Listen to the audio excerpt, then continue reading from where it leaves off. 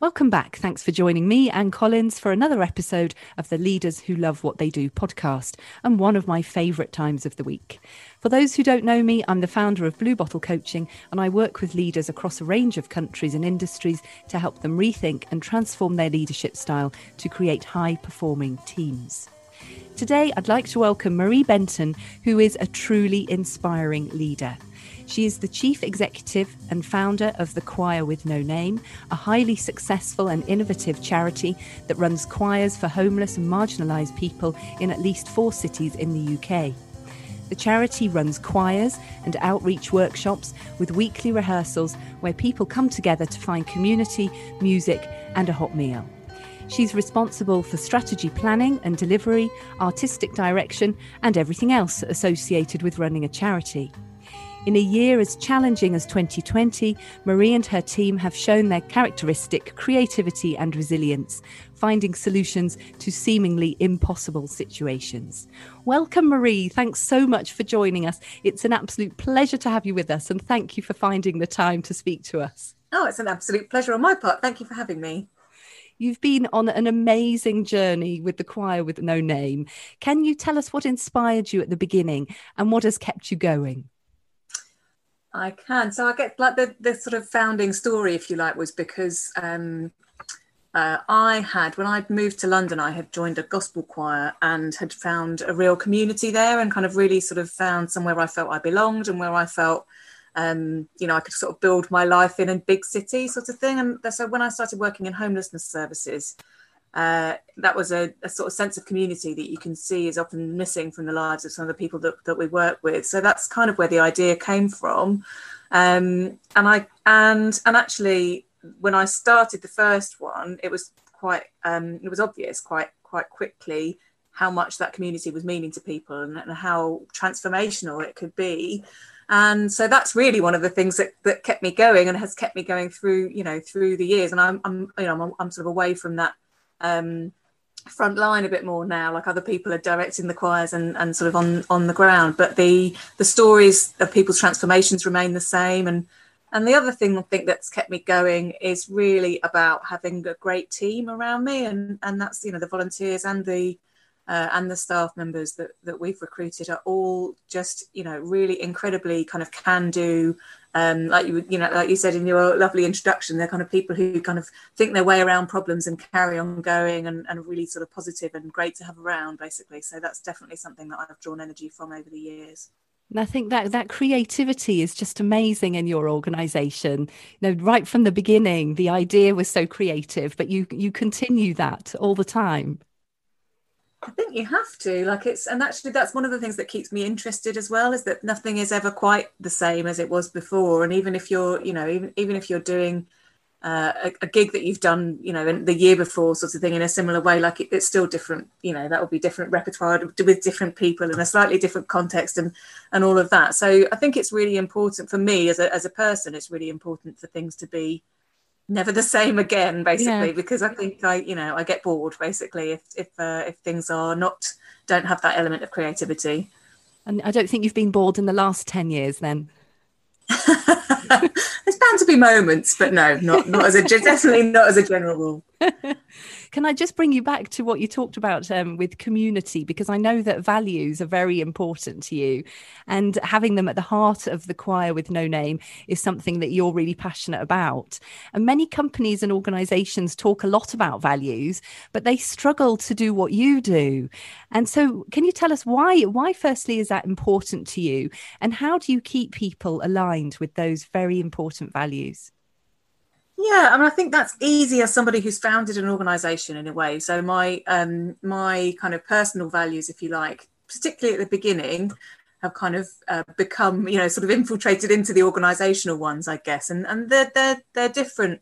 Our kind of values are definitely sort of the ones that we outline and that we hold, that we sort of hold up. Come from our choir members now. Like there's a kind of consultative process where we get to that.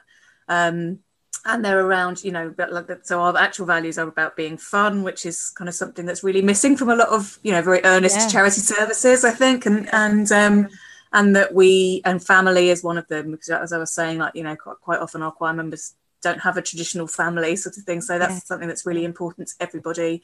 And we also have integrity as one of them, which is something that I think for me is a really key part of who I am as a leader, and a really I really believe that people should do what they say they're going to do, and that they should follow, that they should be sort of tell the truth as much as they can, and all of that sort of stuff basically.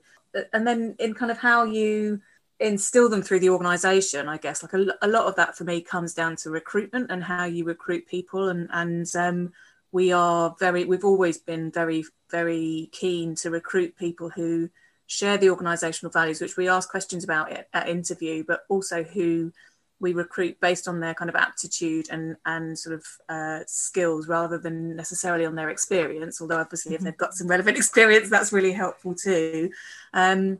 So yeah, it's about kind of people talk about trusting their instincts a lot, I think, in leadership, don't they? But really, when you're recruiting, I've got it wrong a couple of times, and I think when I've got it wrong, it's been because I've gone against a gut instinct, because there was no one else in the, no one else had applied, sort of thing, or because you think that that's a good reason to do it. So just about talking about the values on a day-to-day basis, basically, so that they're upfront in our strategy, and they're absolutely something that we talk about in team meetings regularly, and all of that. So they're really not an add-on at all. They really are at the centre of everything you do, from your recruitment to your planning, your strategy, your vision of what's happening, how you work with everybody in the organisation, in fact. Yeah, absolutely. Actually, we're in the middle of launching a new strategy. It's just a draft at the moment. So but one of the new values, like we've kind of slightly adapted our values, and one of them is about inclusion. So we're kind of really keen over the next few years to make sure that we are sort of representing our marketplace, if you like, so that our choir members and volunteers and staff and board teams are all reflective of the communities that we're serving effectively. But that kind of value is then, it's not just something that's kind of at the front of the strategy that we then forget about. It's got an action plan behind it, and that's an easy one to have an action plan behind, because everybody has and needs a diversity and inclusion action plan, sort of thing. But that absolutely, that's kind of something where we want to be accessible to absolutely to everybody. And so whether you because choirs and learning Western music can hold barriers, basically, if you don't have English as your first language, or various sort of other reasons. So we're really kind of keen to make sure that we get over those barriers. Yes. And talking about barriers, I mean, I think this year that's been particularly challenging one for everyone. And I'm sure barriers have come up a lot this year in your conversations, especially for people who are homeless or marginalised in some way. But you've managed as an organisation to pivot in quite an extraordinary way to keep people engaged and involved. So how have you done that? Well, like lots of different charities, I guess, and lots of different organisations, we had to, in the first UK lockdown, we had to move all of our choir rehearsals online. And we also, so we sort of mobilised our volunteer teams to do lots of different things. Like we had weekly kind of calls going out to the most isolated members, because as you can imagine, not everybody has internet access. So yes, we kind of call rotas. We were doing some doorstep serenading, sometimes kind of visiting people in where they were staying. Oh, that's brilliant. But the actual sort of weekly rehearsals moved online, and that made it quite apparent that we had about 25% of our normal membership attending rehearsals once they'd moved onto Zoom. And so we then launched a digital inclusion drive and got some of the sort of available emergency COVID funding to go and to distribute tablets and data out to people, basically, so that they could access those Zoom rehearsals. And that's and as we knew but kind of hadn't worked with, that then reveals a whole other level of skills that need developing. And we've had choir members who literally didn't know how to turn their tablet on, let alone get onto a Zoom call, basically. So yes, and trying to explain all of that stuff remotely has been really challenging. So yes, yeah, I mean, and again, like that comes down to the staff and volunteer teams just being incredibly sort of patient, and also but driven as well, to kind of really try and improve our offer. Yes, and again with your values at heart, when community is the and family is the key value, then you can see how that's driven everybody. And then of course this wonderful creativity on top of all of that. It's an amazing winning combination, Marie. Yeah, I guess that's true. And actually, the family thing, we kind of, I really thought about that after the first couple of months of lockdown, where the first sort of couple of months, everybody was just slightly scrambling, I think, weren't they, to kind of to sort of adapt and work out what was going to happen next. And then when I looked back at that couple of months, it was really, I sort of thought about it in the context of what everybody in the world was doing. So everybody was reaching out to their family, making sure they were safe, making sure they've got access to food, making sure that they didn't feel, too isolated. And effectively, that's exactly what happened for us. Yes, yes. I've got a slightly different question now for you, Marie, because in the 2018 Sunday Times Alternative Rich list, you were featured in the creative and fearless category, which is amazing. So what's the key to being fearless? I wish I had the answer to that completely. I was absolutely delighted to be placed into that category. They hadn't told me that was going to happen. So yeah, brilliant. I was really like, yeah, come on, yes. Totally fearless. I'm not totally fearless, I should probably point out. But I think for me, it comes down to that thing about integrity. If you think that there is, I'm sort of thinking of an example of maybe a difficult conversation that you might need to have with one of your team. If the right thing to do is to address an issue, then you can't not do that, basically. Yeah. So I think that for me, a lot of, and I have, I don't shy away from difficult conversations. And that's something I think that I'm quite proud of in my approach to work, well, and in my approach to life in general. And that's driven by the fact that to not do that would make me feel guilty. I think that's kind of, so there's an element of that. And then I am naturally, I think I'm not afraid of risk, which is just inherent. I think that, you can see in children sometimes, can't you? Like some kids really like climbing to the top of the climbing frame instantly and other kids don't, sort of thing.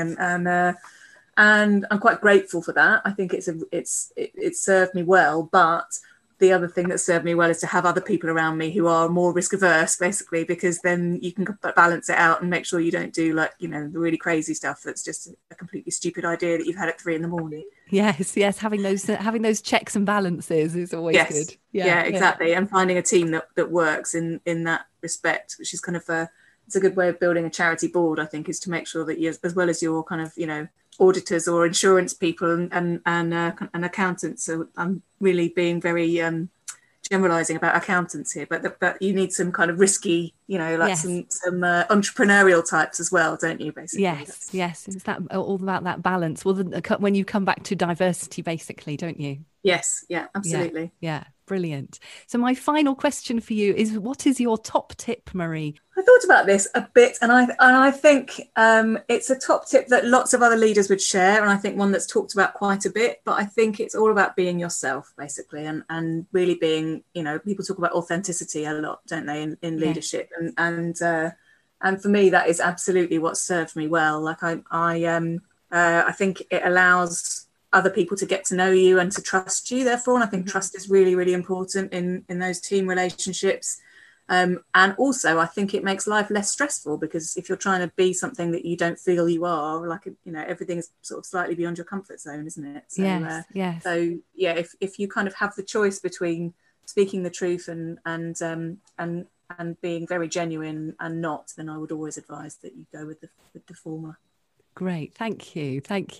Well, I'm sure that listeners will be absolutely inspired by what you've said today. So thank you so much. And if they wish to support the Choir with No Name, what's the best way for them to do that? Oh, thank you. Our website is choirwithnoname.org.